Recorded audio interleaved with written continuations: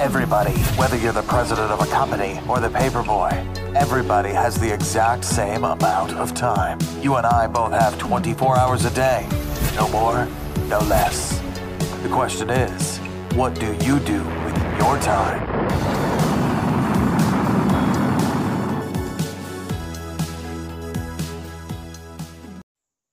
Real quick, my friends, go get my new book. It's called The Power to Publish, and it's at the top of the page of zbooks.co at the link, My New Book. And it's going to help you with all of your self-publishing needs. Okay, back to that podcast. Welcome to the ZBooks Successful Author Podcast. And with me today, I have a young up-and-coming author, and I just saw his book, and I got to tell you, it's magnificent, and it's about something that we should all really be thinking about. And when I saw it, I thought, oh, crap, man, I'm doing all these do-nots. And the topic is brand identity, and the author is Gregory Deal. Hello, Gregory. How you doing? I'm doing great, Eric. Thanks for having me. No problem. I think it's really cool finally interviewing a guy from California. It's really great, you know. No, there aren't too many guys from California. We're a pretty rare breed. Oh, yeah. Where are you at right now? I just arrived in Ljubljana, Slovenia today. I was in Zagreb, Croatia this morning. Nice. I love both of those cities and countries. Very friendly people in Ljubljana, and it's amazing. I was there, and they were behind the Iron Curtain, but you wouldn't notice when you meet the people. What was your impression? Well, I've only been here all of 12 hours, but it's a very welcoming place. Things are kind of big here. It seems like things are built on a large scale here, but overall I find it very welcoming. Lots of cafe culture. It's very sunny right now, which is nice, and lots of parks. Yeah, you're a well-traveled person. We can get back to that later, but let's talk about the obvious first. Your new book. What's it about? Brand Identity Breakthrough is about how to come up with a unique and compelling identity for your business or yourself as a professional, and then most importantly, how to communicate that to a very specific kind of person to see increased results in all your sales and your marketing and just your existence as a business entity in the marketplace. And is this your first book? It is my first book. I've contributed chapters to a couple other books that people have put together on things like travel and unconventional education because I used to work as a teacher.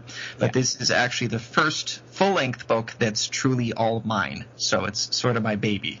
I finally get to get my whole message, out in a way that I can control and exactly the way I want it to. So that feels really good to me as an author, and I think that's a sentiment that's probably echoed with a lot of other first-time authors. So at least my early readers all seem to appreciate that message, that it's very clear and very directed and very focused, and I think that's because I'm in full control of it.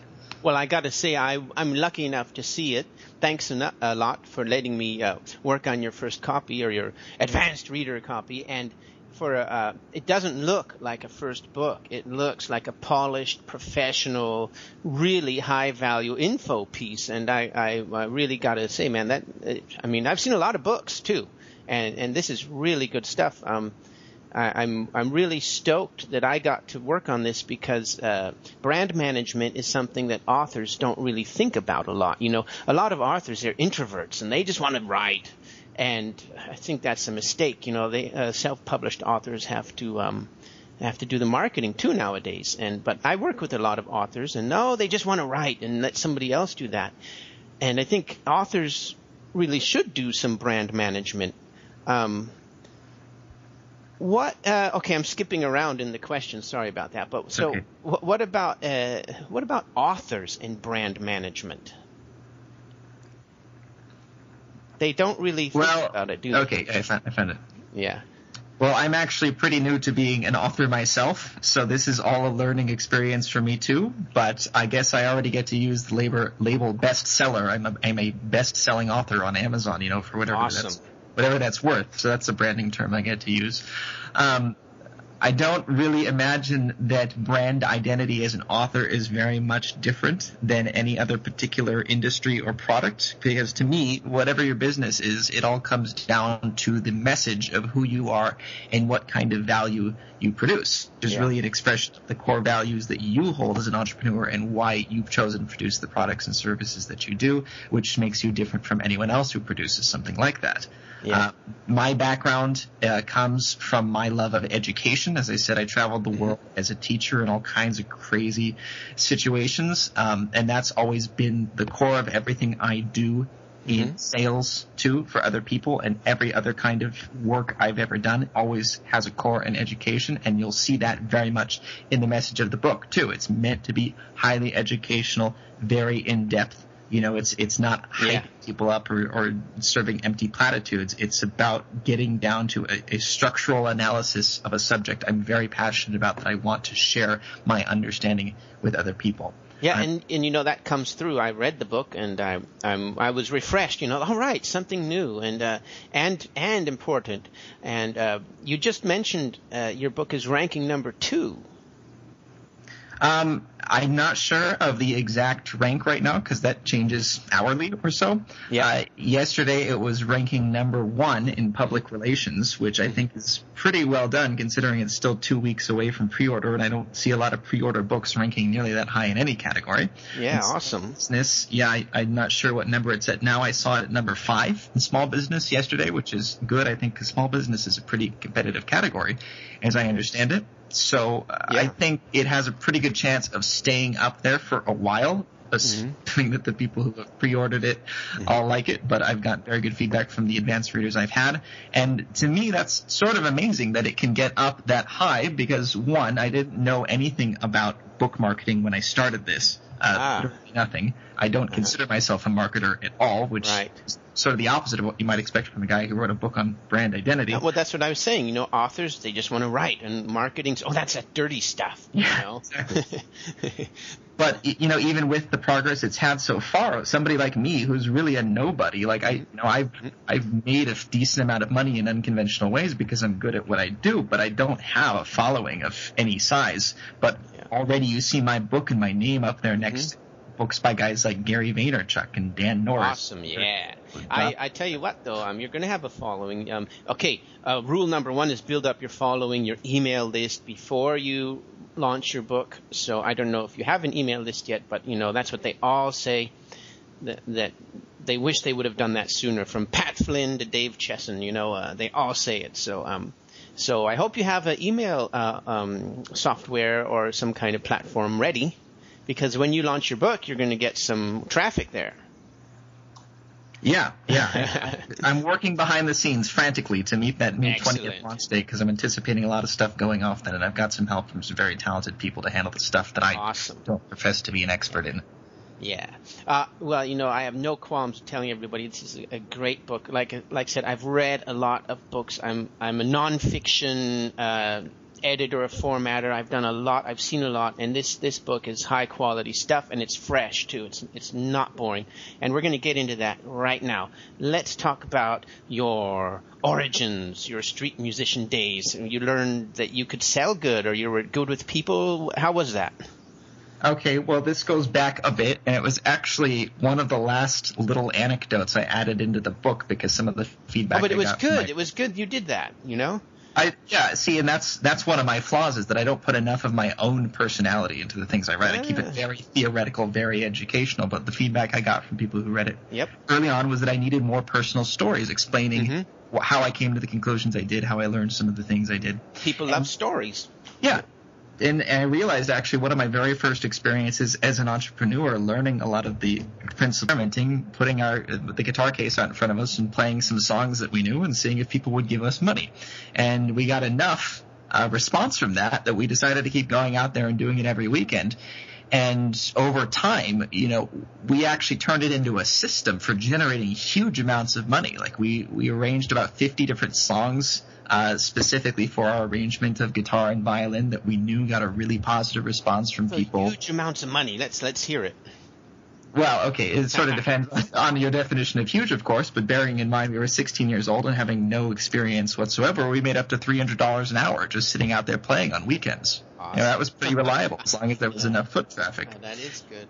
But we did that, not because we were the best musicians ever. We were pretty good at what we did. Of course, we're pretty talented and we had a cool charisma going. But we were able to do that because we figured out the system of playing music on the street, the right times to play, the right music to play. We amplified our sound because we bought microphones and equipment. We started getting invited to play in front of restaurants and at parties. And most importantly, we had a really powerful brand narrative to us that we didn't fully realize at the time, but it's because we were so young and so ambitious and so unconventional that when people saw us playing in this way, they didn't think, oh, who are these bums, these panhandlers trying to get our money? Maybe I'll give them a sympathy dollar. They thought, wow, that's so impressive that these kids are out here of their own accord, figuring out how to make money on their own in their free time with nothing but their talent, And those were the comments we'd get frequently from people who would come by and either drop $20 or even $100 in the guitar case, or they'd sit and listen for a few songs, and we'd hear these same comments, the same market feedback over and over. And I had no idea that I was naturally using my entrepreneurial mind to figure out how to work this situation in my advantage. But now that's essentially what I do for other businesses. So you mentioned a system or process, and I love that because I'm into entrepreneur stuff too. One of my favorite books is The Millionaire Fast Lane from M.J. DeMarco, and he has this famous quote where, what was it? It's like the money's in the process, or the progress is in the process, in the system. It's not in the tactics or the little things, So you developed a system and just kept doing it? Well, yeah, because we would notice over time, a lot of little things that could be improved, like certain kinds of music we could play, in certain ways we could present ourselves, certain times of day, certain days of the year, like when there'd be more tourists out. And we structured our whole presentation all around that. And eventually we even had a few different spots we would play it, and we'd figured out the right frequency of when to play at which spot to maximize the amount of money for the time we were putting in. So now right now I'm thinking, hey, that's a product. You put a video up or whatever on Gumroad and to the street musicians and say, hey, this is how it's done. It's to this day, 10 years later, I travel a lot, and everywhere you go, you see people singing or playing music or doing something on the street. Yeah. I cannot help but mentally critique street musicians. When I see them. I think, now he should not be playing that kind of music. No, he should not be dressed like that, because I know automatically what would get a better response from people. Yeah, and there's another famous quote about that too. What was it? If it's not measured, it's not done, or you are what you measure, something like that. Mm-hmm. And so then I noticed somewhere in your book you said that then you weren't young anymore. And so then you had to adapt or something, because what ultimately happened, and this really drives the point home, that it was more about the story than it was about the music itself. To use the phrase, the singer, not the song.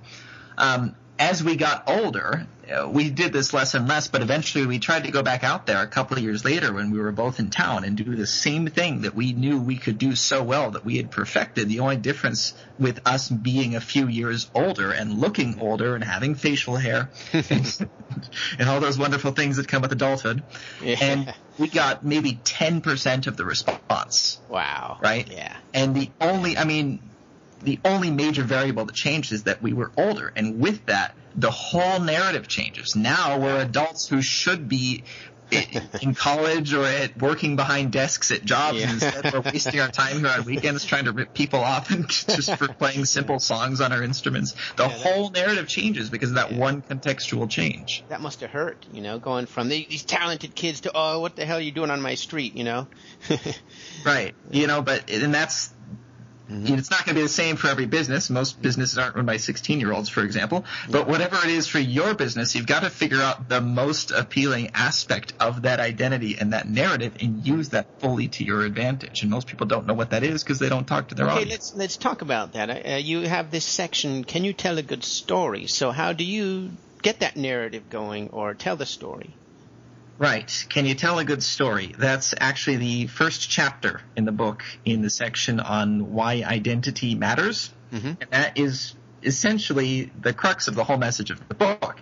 It's that, merely having value, being good at something or having a product that does something is completely irrelevant because it relies upon people seeing that value. Right? It being communicated in a meaningful way that actually gets people to pay attention. It gets them to accept this thing you're trying to convince them of, that what I'm doing is good and you should appreciate it, right? Yeah. And as every good teacher or salesman knows, just talking, listing facts, saying this is good for X, Y, and Z, I'm the best there ever was for all these reasons, that doesn't work. That's not how people take in and retain information. Right. You have to write and talk in a way that uses principles like narrative, that tells something that activates the emotions and structures changes over time. That's how people listen.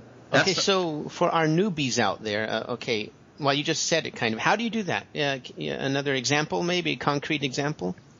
Well, I'm a movie guy. I watch a lot of movies, and I talk about this in the book too. The reason why I like watching movies, even really bad ones, is because I really like seeing how directors choose to tell stories and at what point a movie becomes good or bad.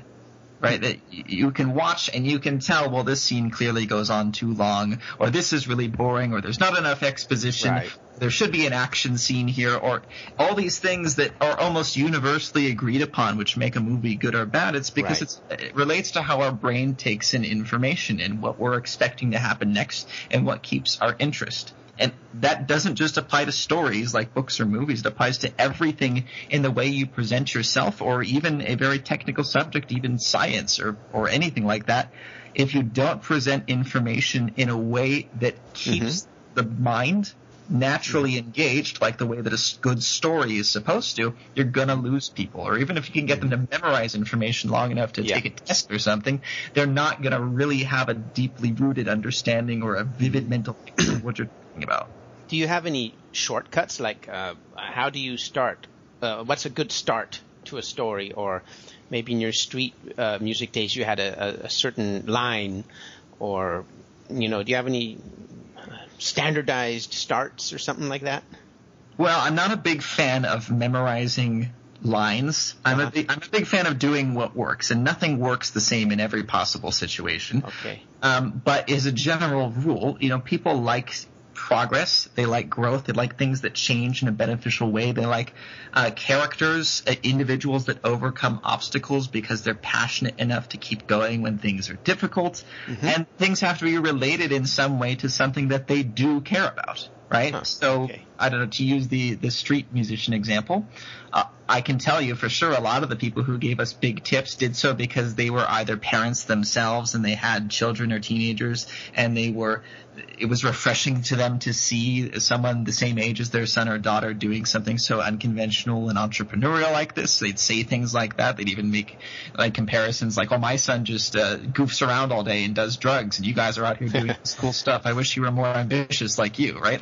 So instantly our story is relating to something they're already invested in. Or we'd play a lot of old rock and roll music like the Beatles and Led Zeppelin, stories that our older audience had grown up with, and they had a nostalgic appeal to, so instantly it activates some core emotions within them.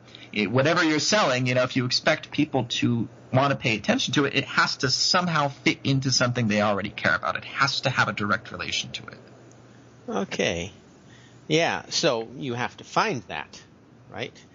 For your person, your company, your brand.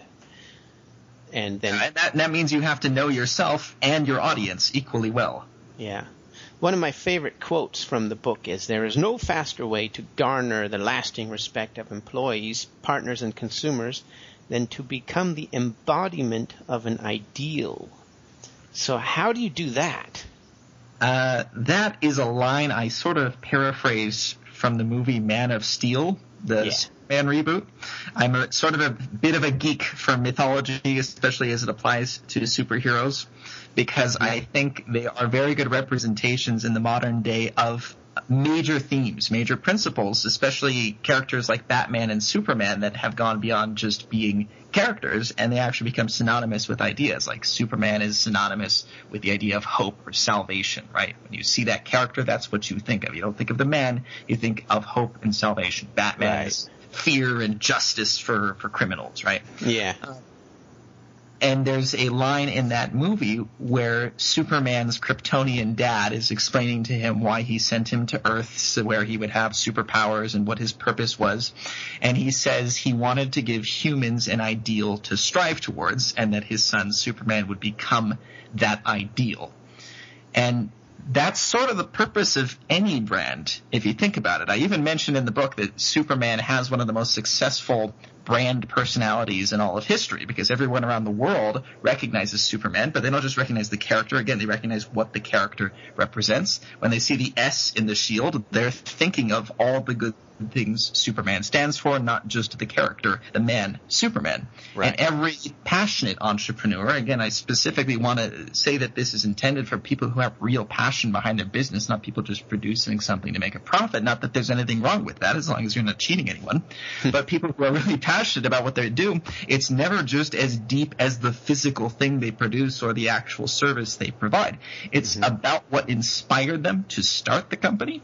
It's about what it is they're trying to accomplish meaningful change in the world by producing what they do. And there's a whole set of emotions and ideals and values that go with that.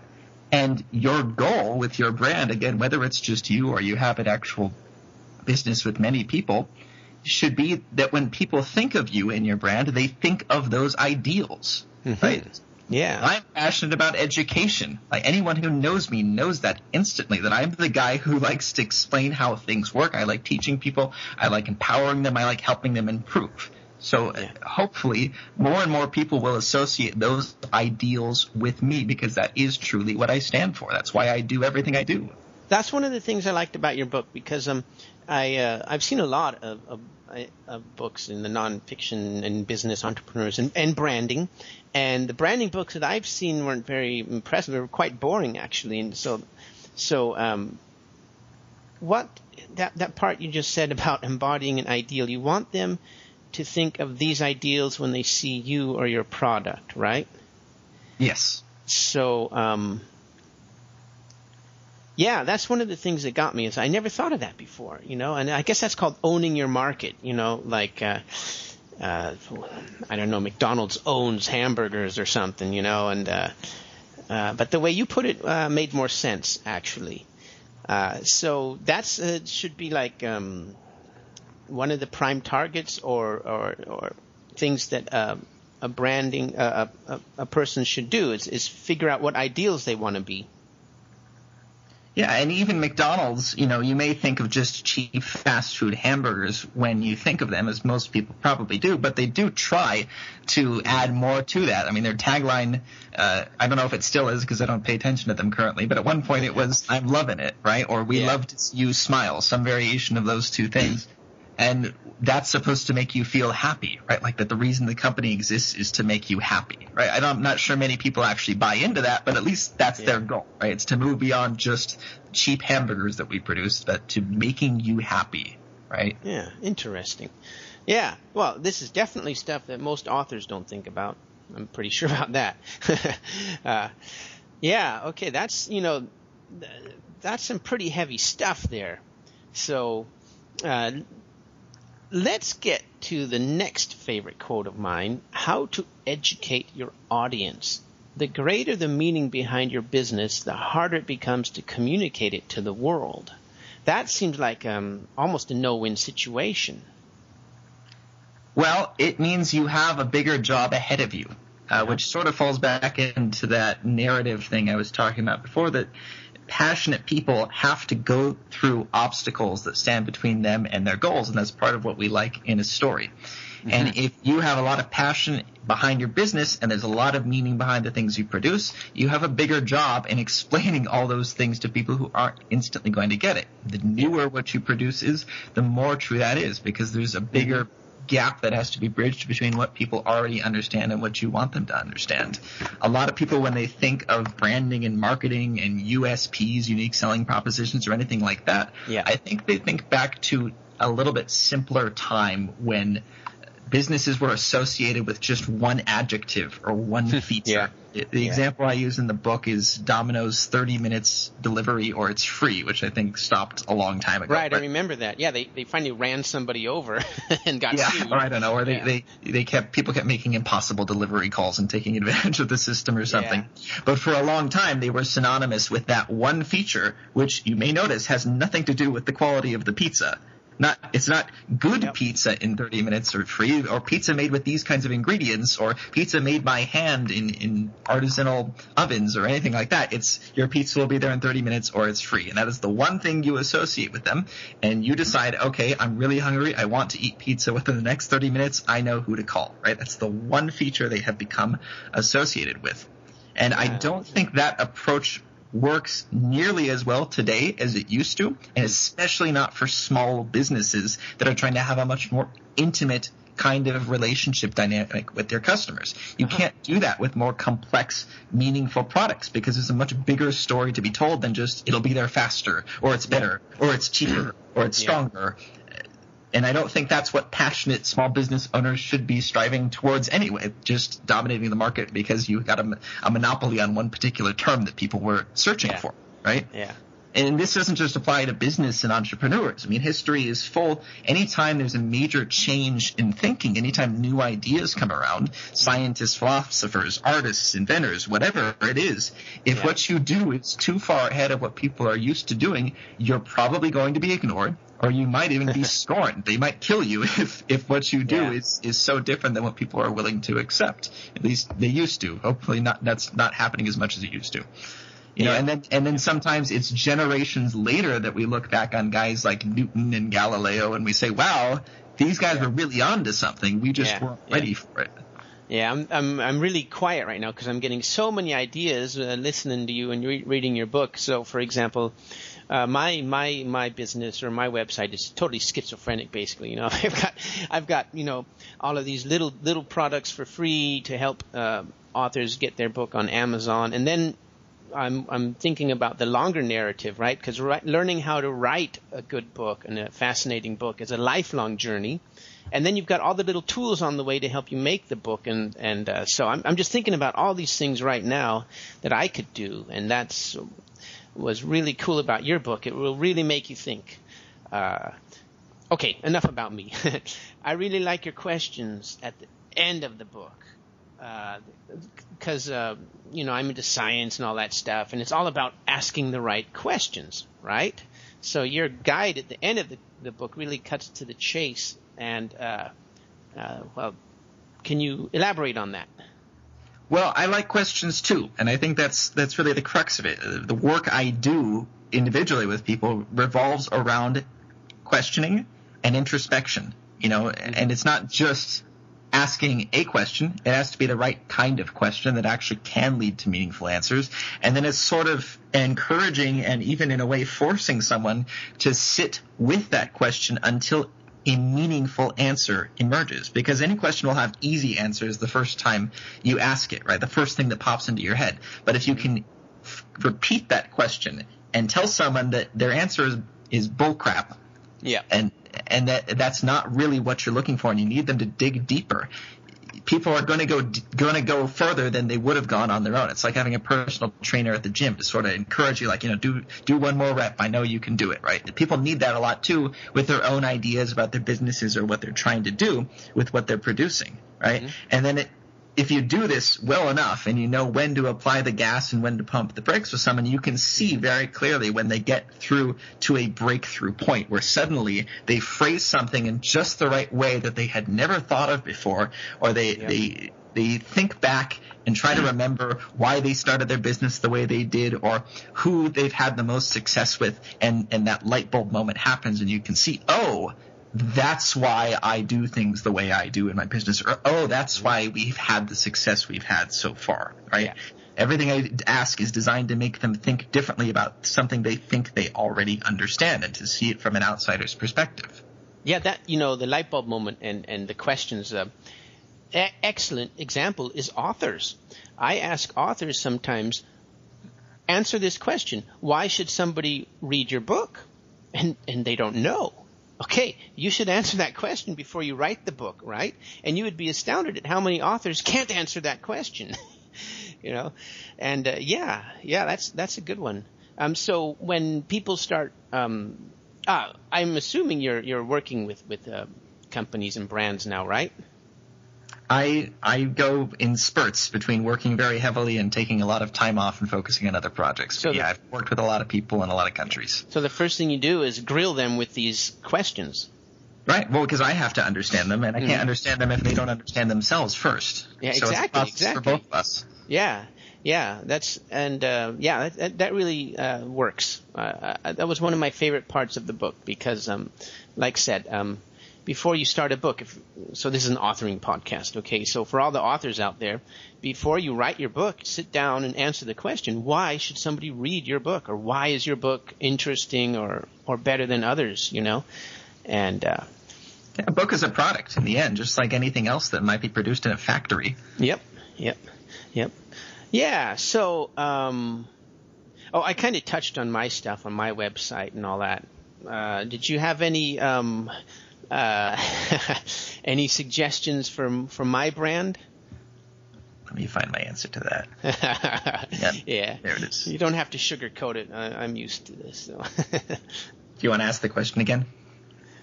No, well, I already said that my website is pretty schizophrenic. I mean, like I said, I've got all sorts of free stuff and then some pay stuff, and so that's why when I saw your book, I said, man, I got to work on my brand. So I don't know if you could, if you had any critique or quick suggestions for my brand. Well, when most people ask for a critique of their website, they're asking about the visuals, like the layout and the design, logo and the colors, and I'm definitely not the guy for that. I'm not the visual designer. Like I can tell when something works and when it doesn't, or when certain emotions are present when they're not, but I'm not the guy to tell you how to crop a photo or design a logo or anything like that. But what I am the guy for and what I can tell you about is your overall narrative and what I see when I read your website or just the story that you are trying to engage people with your company, ZBooks. Yeah. And I'm biased, of course, because now I've communicated with you quite a bit and I've worked with you to help with my book. So I'm not seeing you truly from the perspective of an outsider. Right. But, what it seems to me is that you're trying to come across as the guy who helps independent authors get the same results and advantages of working through a traditional publisher without having to work through a traditional publisher and still keeping the power in their own hands of everything they create, right? Yeah, that's okay. I like that. Yeah, and that's just what I get by talking to you and looking at your website, so let me know if I'm incorrect. No. It's sort of that appeal to like the underdog who's trying to make it on his own and just needs tools and resources he doesn't have on his own, or skills, things he's not familiar with. Right, and you have services listed on there that sort of explain that, but again, that's sort of that technical feature description of I do X, Y, and Z, and so I can look at that and say, okay, if I need that, I'll keep that in mind. But that has really nothing to do with the larger story and the emotions you're trying to represent.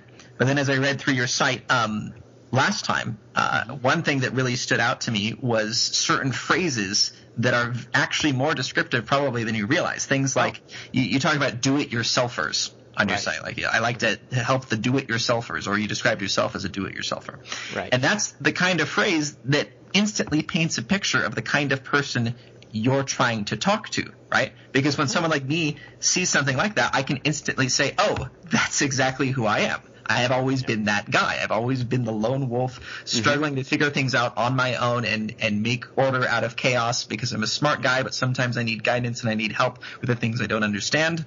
And so something like that, not necessarily just that, but terms like that, phrases, mental pictures, could probably be made a much stronger part of your brand appeal. That you're the guy who assists do-it-yourselfers trying to get their message out on their own and want to do it on their own and maintain control of their book as they do it, right? So that's why you're the brand manager. Yeah, well, I wouldn't notice that, but yeah. it's always helpful to have an outside perspective. I get help from other people with my own brand, because even though I'm good at helping other people with this, I can't necessarily look at myself with the same objective eyes. Okay, but give me some negative stuff. Is there any gaping weaknesses or terrible somethings? I can take it. I used to be an artist, so I've done this stuff before, and the negative critique is sometimes okay too. Okay, you don't have to. You don't have to invent something. Okay, if you don't want to, it's all right. Looking at your site now for the first thing that pops up. No, I don't. No, don't worry about the website. I mean, that's. I don't expect you to be a web designer. Yeah, I'm not. Absolutely not. I would just say the biggest thing is I don't immediately understand what you're offering on your site. Okay. I get a general concept of book marketing and some of the services, but there's nothing immediately there that tells me, oh, this is who this guy is, like your story, so I get in a sense of your identity. And then the second part that follows after that, this is how he can help me, the specific kind of person I am. And any general advice that I would give to anyone, again, regardless of what industry they're in, is that there are certain things that should be at the forefront of everything you do. Oh, that's a pretty big deficiency, though, if somebody goes to my website and doesn't know what I'm offering. Yeah, but it's not just thinking of that in terms of the services or the product that you offer, because first I have to be enticed enough to want to continue the conversation with you. And that's not just something about websites. If we were talking in person and we met in an elevator or anywhere I was promoting my business, I have to first be engaged enough to continue the conversation with you to the point where you can say to me, hey, by the way, if you give me $100, I'll do it. You, right? Yeah. You don't need the conversation with that unless I've already asked for it for some other reason, right? But you have to focus on who you are, and in all your presentations to me, that's what I call your brand personality, which talks about a lot of the emotions I talked about before, what you're specifically offering, which is products and services. Those people understand them, and then why a specific type of person should care. And that's your target demographic. With you, it's those do-it-yourselfers, those underdogs, as I was describing before, and possibly some other things too. And then that can all be brought together into that overall company narrative, that story that should be obvious the moment I begin talking to you. See, that's why you're the brand manager. So I got these things, and I'm calling them the 3 or 4 pillars of brand management. Now, focus on who you are. 1, 2, what you offer. 3, why a specific type of person should care about you or your product. And then you make that into a really attractive company narrative. That's a cool formula, if you ask me. Yeah, again, it works 99% of the time. Everybody needs something a little different, but that's the essence of it as far as I can tell. You got to solve a specific kind of problem. You got to solve it in a specific way. You got to solve it for a specific kind of person, and you got to solve it as a specific person. And I think that last step is especially where people really stop paying attention. They neglect themselves, which in some ways is the most important part. Which step was that exactly? You got to solve that problem as a specific person. You solve it for a specific person and as a specific person. Yeah, that's going to be a challenge, isn't it? For newbies like me that didn't even think about brand management, and I'm guilty of it too. It took me way too long to write my first book because I'm honestly not a very outgoing person. I'm an introvert. I didn't really want to be in the spotlight. Oh man, I would have kicked your butt into a new book if I would have met you 10 years ago. Okay, but hey, at least you wrote it now. All right. Yeah. Okay. Moving along. I thought that story or the stories about your experiences in China were really interesting because I have a lot of friends that went to China and they were all disappointed and I don't know if they were going to go learn Kung Fu or Tai Chi or whatever. One of my friends was an engineer and so what about your experiences there?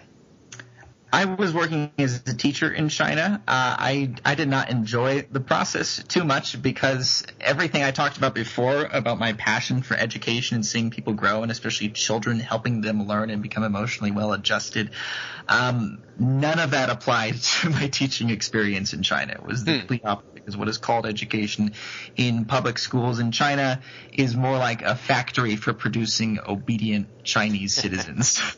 12 hours. At least that's for most. Sad. Is it like rote? learning by rote. I can't even begin to describe it in a way that would relate to how Americans think of schooling. Because is this old-style communism or just old traditional? I can't comment very much on the political situation there because I'm just not informed well enough. But I can tell you, the way that children are raised there is brainwashing. It's not child rearing. It's just programming of children. It's just being told exactly how to think, how to act, and to be obedient to your parents and your government. And it was the exact opposite of everything I'm passionate about as an educator. So it's like a step down from North Korea or something, Well, I think the difference between China and North Korea is that China is very good at what it does. It's very organized. It's enormous, right? It's a machine operating with an enormous amount of efficiency. I don't think that's true of North Korea. So this is what me and my friends are always wondering about Germany. I have some British friends here, and Germany is the powerhouse of Europe. And we're always saying, well, how the hell do they do it? Their government's a shambles now. And I'm always saying, well, it was because Bismarck, he made such a solid foundation, and they're still riding on that. That's just my idea. But is China, they had Confucius. They think in terms of thousands of years, and us Westerners think of terms in like 5 minutes. Did you catch any of that? Or is that just total baloney? There's definitely a sense of the knowledge of history going back a long time, because of course that's part of how they maintain their culture and how they're controlled, right? They're part of the Chinese Empire, which goes back thousands of years, right? That's how you build that cultural pride, for better or for worse. And what about the blank check story? Okay. So again, it's almost painful to remember this situation, but it did teach me a very valuable lesson, which again sort of became a core part of my activities as an entrepreneur. That as I was preparing to leave China, because I realized that my situation was not going to improve and I was never going to get what I wanted out of it. I was in emotional shambles at this time. It was not a good time for me. Really? It was too much to take in. Like, I just wasn't ready for that existential crisis at the time. Was it West versus East or? No, it was just everything that was a representation of the opposite of everything I stand for as a person. A total belief system just complete shaken. Destruction of who I am as a person. That's how else to put it. Spiritual suicide. Wow. Anyway, as I was preparing to leave, I had just started tutoring in English this 13-year-old girl. For a few weeks. We've been working together just when I had free time outside my main jobs. And as I was preparing to leave, I'd already bought the plane ticket, in fact.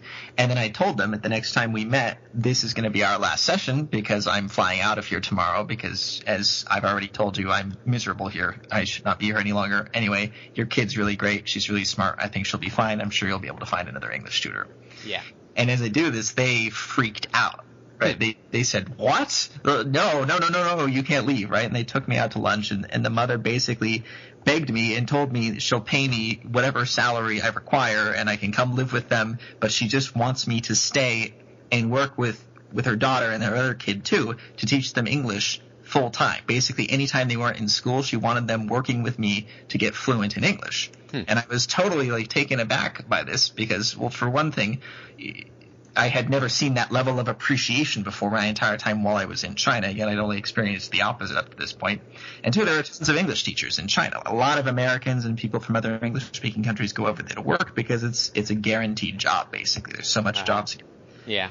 And what I had realized was, as she told me more, is that for years they had been planning on immigrating to the United States. Yeah. And planning and saving up, and they were a very wealthy family and going through – it's a very difficult process, apparently, for a Chinese person to immigrate to the United States, let alone a whole family. And part of that was that their kids, both of them, needed to be fluent in English in order to get enrolled in American schools and complete the immigration process. Yeah. And for the years that they had been taking English classes in school and working with private tutors, they were still very, very basic English speakers and writers. And she told me that in the few weeks we'd been working together, she'd seen more progress than in the years leading up to that point. That's and nice, yeah. I'm a really good teacher, and that's part of what I do. I'm very good at connecting. So with people. then, how long did you write that check? How long did you stay or extend your journey? 4 months, and I worked with them, and it was very rewarding. But the point is that I realized immediately that even, ostensibly, the English teaching market is huge there, right? Yeah.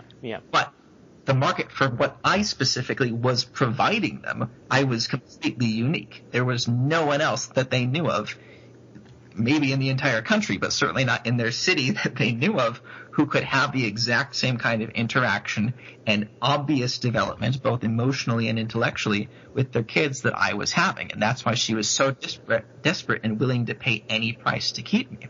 Wow. And that's true anytime you are able to appeal to a very, very specific problem someone has that they are desperate for just the right solution for. Not just any solution that will kind of work, but something completely specific to their situation. Yeah, well, that, blank check was pretty powerful, So. No, it's too bad I don't want to be an English teacher for the rest of my life. Yeah. That's one of the many interesting stories in your books, and I'm just kind of jumping around here. Are you going to make any more books? Absolutely. Awesome. I've had a very good experience with this first one. It was it's sort of a long story. I learned a lot from many mistakes I made along the way. Mm-hmm. But I think I've already gotten a very positive market response from this. The people who have read it all have told me very glowing things that have really helped a lot too. And it's really become an outlet for me to get a lot of these ideas that I have, a lot of experiences that I have out on paper. My experience goes into many other areas too, beyond just branding. In fact, I would say if anything, the title is Brand Identity Breakthrough. Yeah. And for me, really the important part is the word identity. Right? I see this book as my understanding of the concept of identity as applied to brands, as applied to business.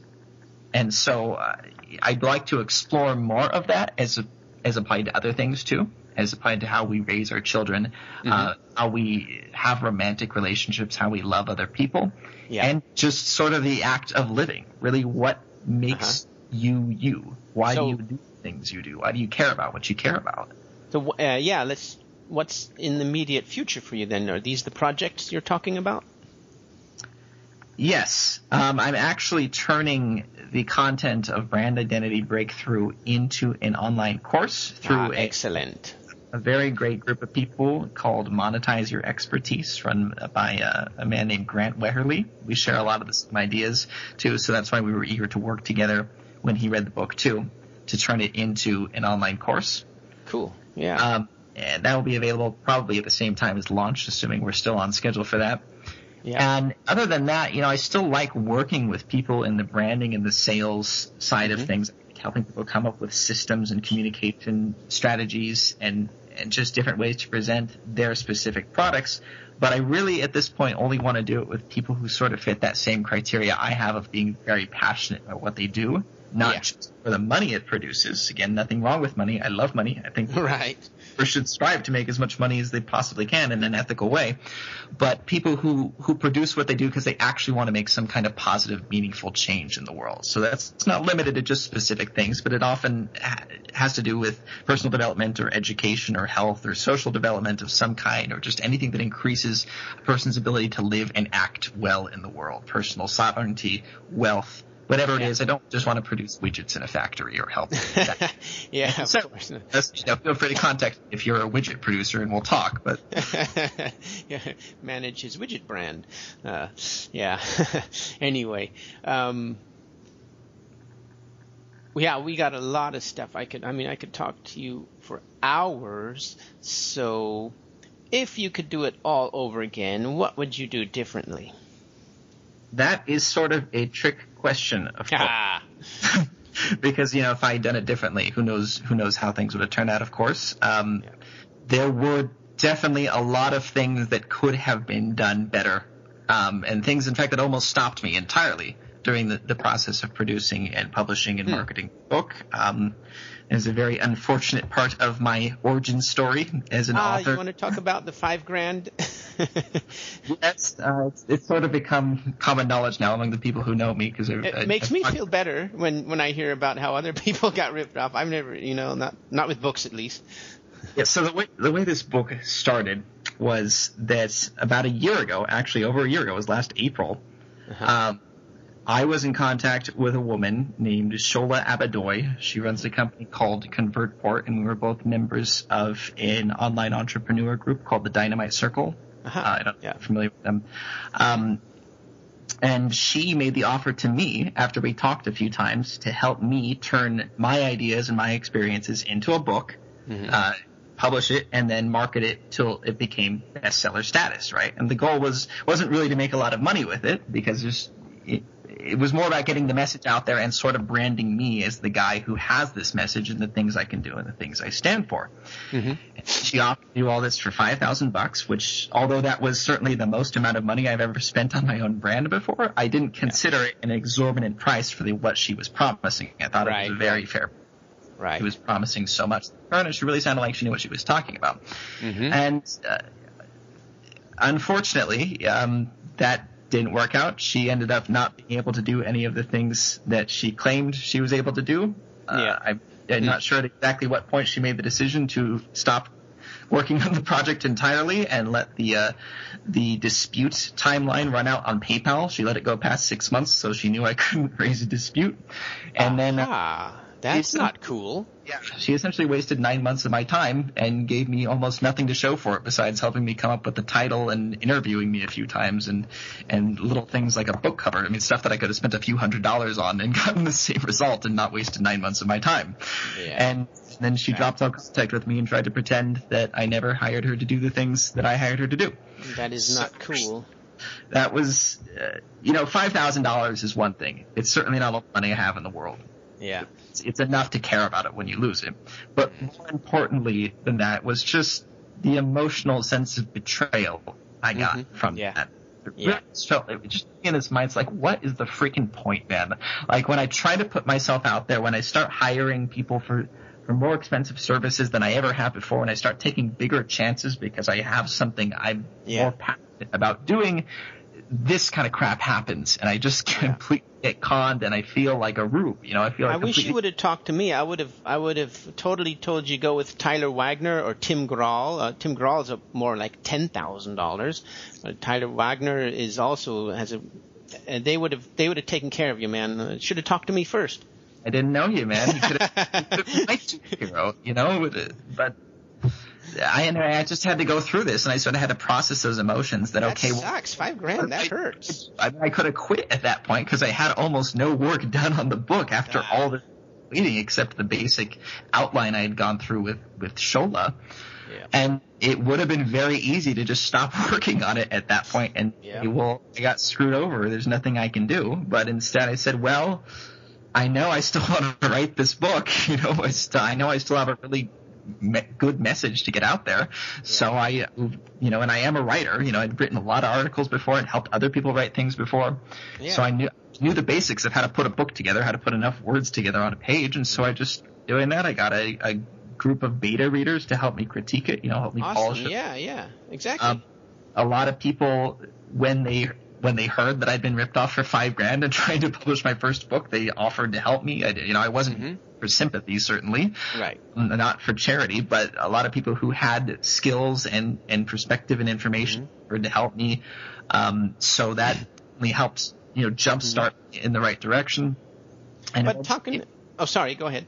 No, eventually I was able to turn that rough draft into the book that I have now with the help of people who helped me critique it and set up my website and all that. Awesome. But I didn't understand the part about PayPal because that's why a lot of my customers like PayPal, because you have 28 or 30 days to revoke a payment, and there's nothing the other person can do about it. 6 months if it's sent on a business invoice to raise a dispute. I mean, it's not instantly reversed, but you can raise the dispute and say to PayPal, oh, this person didn't deliver what they said they would, and then they'll look at it and possibly arbitrate. But she told me up until the 6 month mark that she was still working really hard on it. Okay, yeah. Like, we're going to launch next week, like she was giving me specific days that when I was going to go up on Amazon. I have emails and recordings, all this, so I'm not making stuff. Oh, that sucks. Like a politician who goes over budget. No, it was extremely distressing to me at the time. But, I just said, well, I can either let this destroy me or I can just work through this obstacle because the passion is stronger than the obstacle, right? It's back to that narrative thing, that origin story we like to hear in people, and that's the obstacle I had to overcome, right? So I studied as much. I wish it would have been $5,000 cheaper, though, Well, sometimes you got to pay for that kind of education. What can I say? Yeah. Yep. Well, it did that incentive to put all that time into studying, not just how to write a book, but how to actually make it look like a book, how to publish it, how to get enough people to pay attention to it. And I don't consider myself an expert book marketer by any regard, but my book did get to the #1 spot in at least one category. Did you take a screenshot? Of course I did. All right. Yeah. How's anyone going to believe you? Exactly. I launched a book a couple of weeks ago, one that I kind of had in the back pocket, and it got up to #2, and then I had to go to sleep. It was 1 a.m. and so, I'll never know, darned it, And so you got that screenshot right on, Yeah. Again, you ask what I would do differently. As crappy as it was, the way that it happened, it's unlikely that I ever would have written the book that I have now had I not gone through that specific series of experiences. So in a way, I finally got my money's worth from what I paid her, just in a very, very bad way. And that means also I probably wouldn't write the next books that I'm going to write on things like education and personal development that are very close to me if I hadn't written this first book. Right. I guess if I had to do any one thing differently, it's just that I would have started sooner. Like I said, now that I have done this first book and it's finally out there and looks like a real book and at least some people think it's pretty good, I realized it's not that difficult for me to write more books, right? This is something I started doing a long time ago. It's just that learning curve was always there and I didn't trust myself enough to make these kinds of decisions, hence hiring someone in the first place, right? Yeah. I wanted someone to be able to hold my hand and walk me through the process. This is something that I find hard to understand because I never had a problem writing books or publishing books on Amazon. That's how I got into it, just for fun, but a lot of people are afraid to write a book and publish it. I don't get it. It's just because there's so many unknowns. You don't know how to get from the idea in your head, or even if you have words on paper, you don't know how that becomes a real book. There are just too many things along the way that could go wrong. But now that you've done one, it's super easy, right?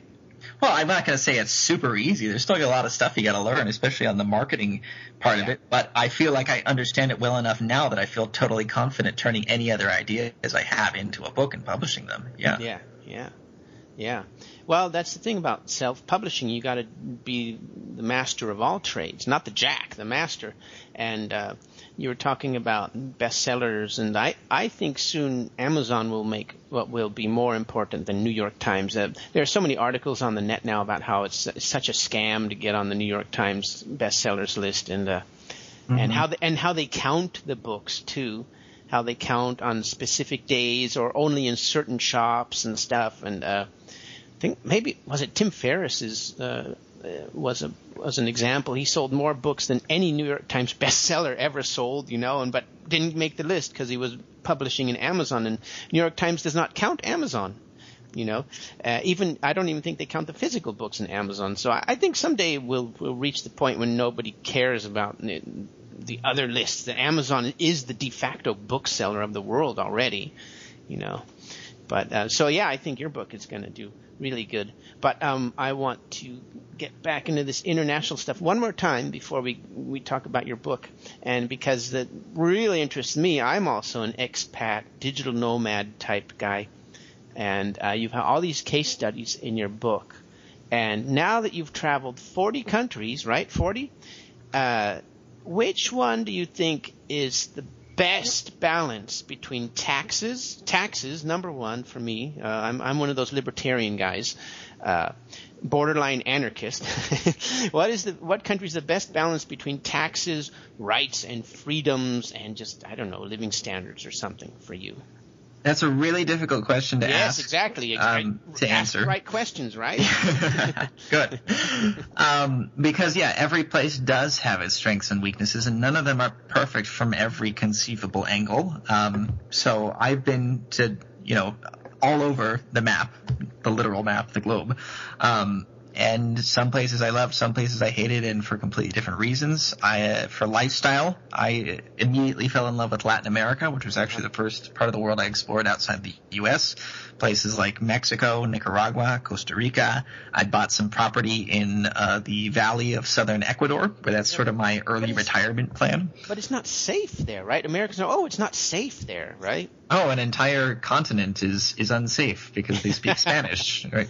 Yeah. Yeah.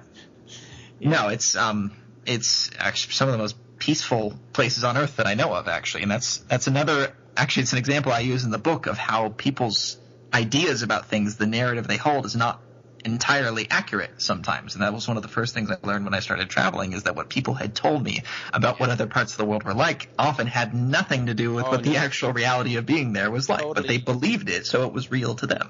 Yeah, totally opposite. That's my experience too. So, which country is the best to live in for you? So for me, it would be – I'd like to see more of South America, but so far it's Ecuador. That's where I would spend my time. It's immersed completely in nature. There's so much biodiversity. It's a very low cost of living. It's a very slow pace of life. That's where I go to just exist. Yeah. That's why I bought property there. I still need to get building going on that, but – That's my answer for that. That's where I'd like to have kids and raise cats. That's sort of the retirement plan. I was just going to get to that. So let's talk about your future. Where do you want to raise your kids? Again, right now, the best answer is Ecuador. I mean, there could be other places out there. It's a big planet, but that's where I feel like I would have the greatest amount of freedom to instill the things I consider valuable and to allow them to explore their own identities as they develop. Again, everything to me comes back to the concept of identity. Yeah. When you are teaching a child, when you are raising a child, and they are turning in to people, right, with their own concept of who they are. And you have to be very careful as a major influence on their life not to stunt that development, not to push too much of your own self onto them. Yeah. And you have to give them the tools they need to be nurtured into that in their own way, which is different for every kid, right? So to me, it only makes sense to raise a kid in conditions where you are at liberty to explore the best possible way for them to live and develop as people. So stability and crime or I don't know, those aren't issues there in Ecuador? Not in the part I'm in. I mean, maybe if you go to the capital, Quito, or some other major cities, of course, there's crime in every country. There's crime in the U.S. Go to Chicago. I've been mugged twice in San Diego. I mean, come on. Perfect example. Because, I don't know, when I was a kid, or maybe my generation, just people wouldn't even think of moving out of America, and everybody had a TV. And I was one of the first persons to not own a TV, and I was really adamant about that. And when I moved to Europe, still in the 90s, we were still living in a TV paradigm, and people would say, "What? You don't have a TV? How do you live?" And I was always telling them, that's when living starts, man, when you get rid of your TV. But now we're seeing that change. I'm meeting younger people that don't have TVs. I'm like, you see, slowly it will change, and slowly people are becoming more digital nomads. In the 90s, that didn't really exist yet, I don't think. And so that's refreshing hearing from you, people actually thinking of living in Ecuador. In the 90s, I don't think people, was inhibited, Well, last time I was down there, which was about 5 years ago, most of the residents were 40 or older, and I was about 22. So I was a little bit of a fish out of water, physically speaking. Huh. And you said that China showed me some of the worst parts of humanity on a massive scale. So definitely. Yeah, that's sort of the antithesis of the Ecuador. If Ecuador represents the lifestyle I'd like for myself, China represents the complete opposite. And that's not the only, I guess you could say controversial or unpleasant place I've been or taught. I've worked in Iraq. I've been to many places in Asia and the Middle East. So I've seen many different kinds of living on this planet. So there's a whole continuum, a whole spectrum in my mind. And each, I like parts of the Middle East that many people would consider unstable or dangerous because it's a very interesting history, a very interesting culture for me. I would love to go there, but not with an American passport. Yeah, well, you got to be careful. I was just in Oman and the UAE recently. So a lot of interesting Arabic culture. Morocco is very nice. Speaking of passports, I just got Armenian citizenship by descent because my grandmother was Armenian, and that was really awesome. Awesome. Yeah, that's nice. It's usually very difficult to get a second passport. I know because I've worked with people like Andrew Henderson at Nomad Capitalist, who's included as I read about that in your book. Yeah. Yeah, so he's someone who helps people get passports and do other offshore stuff like set up bank accounts and companies, all legally, of course. Yeah. And it's usually very difficult to get a second passport unless you've put a lot of work into living in a place or building a company in a place or paying an enormous amount of money. But some countries have descent programs that let you get it very quickly and relatively cheaply. I'm lucky enough that Armenia is one of those countries, and I was able to prove my descent there from my grandmother. So I got an Armenian passport now, which is pretty cool. Armenia is the kind of country that feels really undiscovered because there's just not a lot of people going there, and it really feels like going back in time hundreds of years because so the country was almost completely abandoned. Sorry. Sure, you can do that. Yeah, absolutely. Don't they have a problem with Turkey? They got a problem with a few different people, I think. Azerbaijan, Turkey. Between there and Georgia, I also started putting down some roots. I started residency there because they make it very easy for the people who want to start putting down roots there. And that's also a place that's rapidly becoming more stable. They've just got Schengen access with their citizens, too. Schengen? Yeah.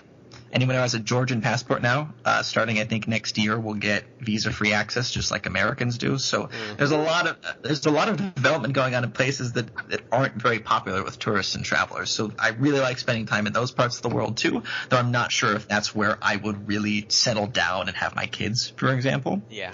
Okay. So you're getting ready to do the place. Asia what? Asia's sort of all over the place. There's great stuff and there's terrible stuff. Yeah. So which country, the East-West divide, right?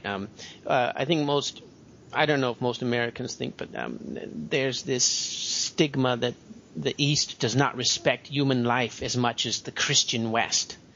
Is there any truth to that, or any experiences? I don't know about that. Deep philosophy here.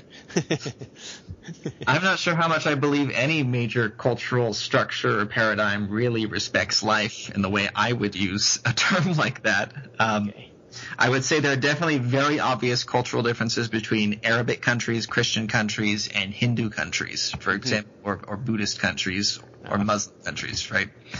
You can usually tell what the dominant religious force in a country is by going there. And again, each one has their own culture, their own flavor. You have to decide for yourself what you like. I think it's really interesting when you see a country like the Philippines, which is a Christian country in Asia, right? Yeah. Which is a little bit out of place. It's like the most Western part of the East in that sense. Interesting. Yeah. Yeah, I like that. I want to go there someday too. All right, let's get back to your book finally. So, you wrote the book. What have you done to launch it up to now? For me, it's been about focusing on what I'm good at, which is another piece of advice I give in the book, because marketing is seen as this giant monster that can't be tackled by someone who's just not a natural born marketer or super social or knows how to work Facebook and Twitter and all these other things. Right. And to me, you have to do what you're good at and what you know. And what I'm good at is having conversations with people.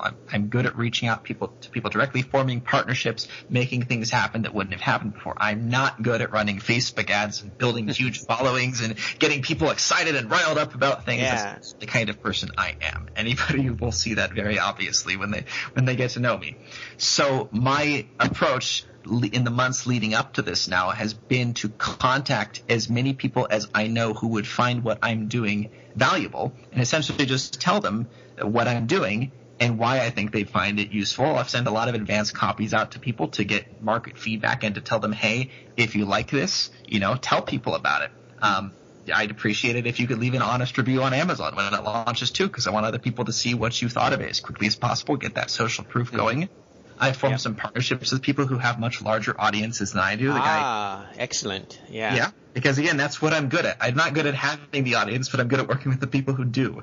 Yeah. The guy who wrote the foreword to my book, his name's Alex Miranda. He runs a group in Miami called the Creative Complex, which is like a brand agency, and we've worked together on a lot of projects, which is how I know him.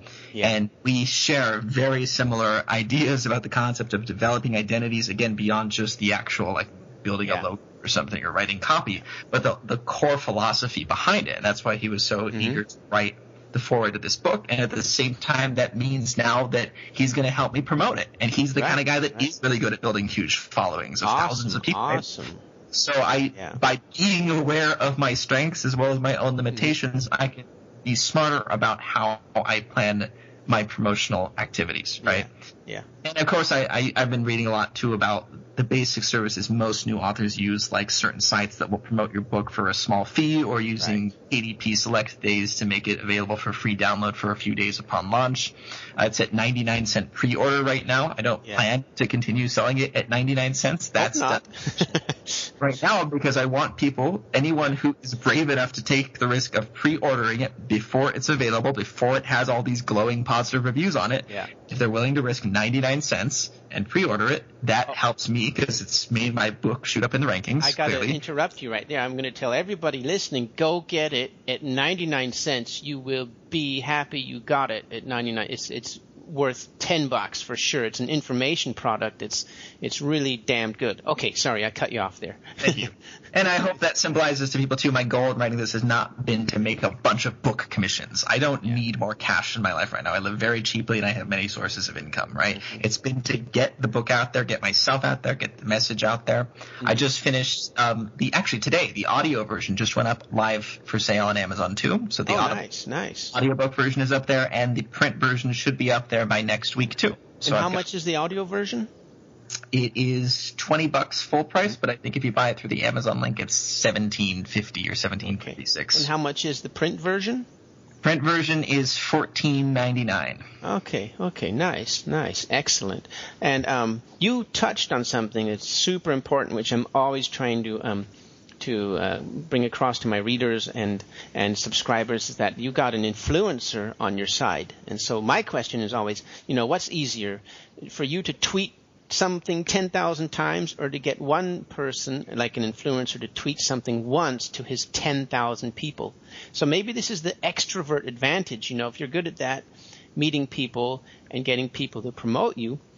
But then you got the typical introverted authors that just want to write, and then they go looking for Facebook ads or other platforms as some kind of silver bullet to get around the extroverted marketing part, So, you did it. I mean, what do you call it? Benchmarked it with getting influencers behind you, and so I think you've got a really great chance to have some sustained sales too, not just the spike that you get on launch. Yeah, and it was really affirming for me too to see just how much people were willing either to work with me or just to support the book, especially once they'd read it. Like that, it really showed me it wasn't just me being crazy and thinking people should buy this book. It was like people are genuinely excited about this, and there are a lot of people out there willing to help me and support me. Awesome, yeah, and people buy from people, right? And that was what I've been hearing from you in your book the whole time, the human side. When's the official launch? When's pre-sale over? Pre-sale's over on May 20th, so just over 2 weeks from right now. May 20th. And then you got everything all set up on your own website, right? Yeah, well, it's by May 20th, the website will be in the state I want it to be in. It's functional right now. You can go to brandidentitybreakthrough.com, but that was also something that sort of had to be put together very quickly as a result of my unfortunate origin story.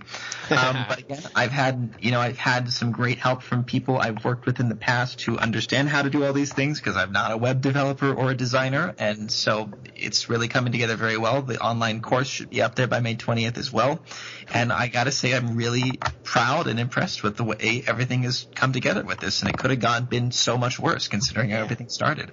Tell me a little bit about your online course. I know we're going over time here, but tell us just a little bit about your online course.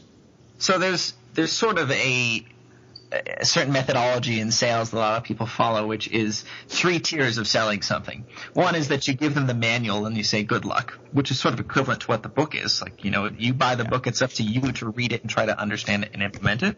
Yeah. And then the next tier above that would be, instead of just telling you how it works, I'm actually going to hold your hand and walk you through the process and give you specifically exercises and ways I can show you how to do this as it applies to your business in a way where I'm doing most of the thinking for you and showing it to you, right? Right. And the process. And then the third tier above that would be I'll do everything for you completely, 100%. Yeah. Right? And that's for people who want to work really directly with me. If and you can give me a call if you're one of those people.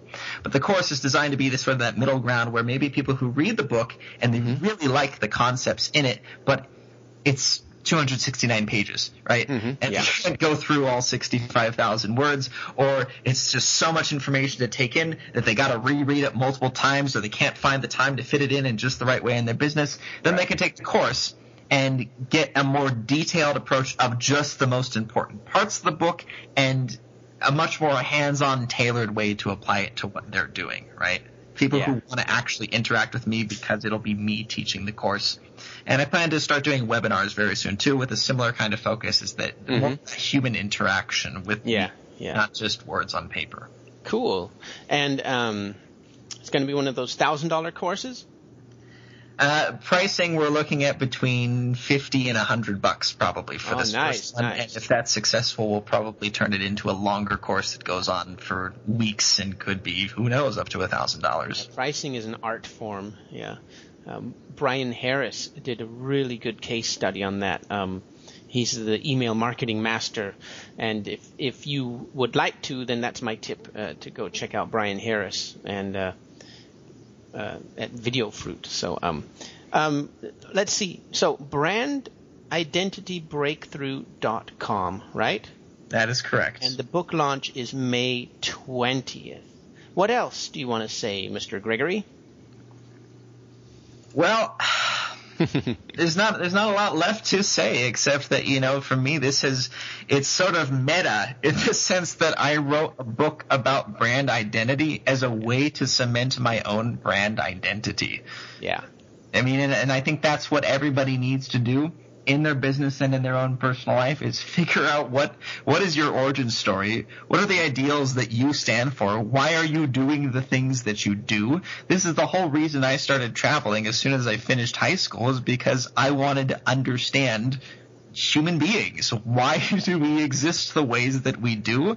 What other ways can we exist? Growing up the first 18 years of my life in California, I lived in a bottle. I had a very limited perspective on human life, and possibilities for existence. And now I have a much better idea of that continues to grow every single day.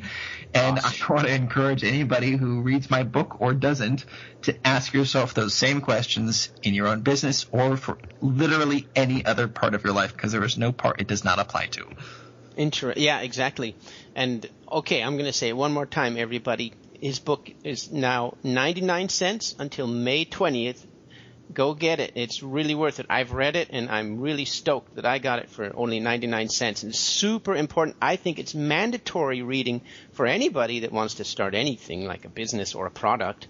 And even if you're not a businessman, you should read it. Brand identity, even if you're not going to make a brand or product, you should read it. It's important stuff. It's really cool, and it's fresh. And brandidentitybreakthrough.com. Brand Identity Breakthrough by Gregory Deal. Get it on Amazon for 99 cents now. And thank you so much, Gregory, for going 1 hour and 22 minutes with me. I hope our podcast listeners will go the whole time. Thanks for your time. It was great being here. I'd be happy to talk to you any other time. Oh, we shall, my friend. So let's call it a day for now, and over and out. All right. Cheers. Cheers.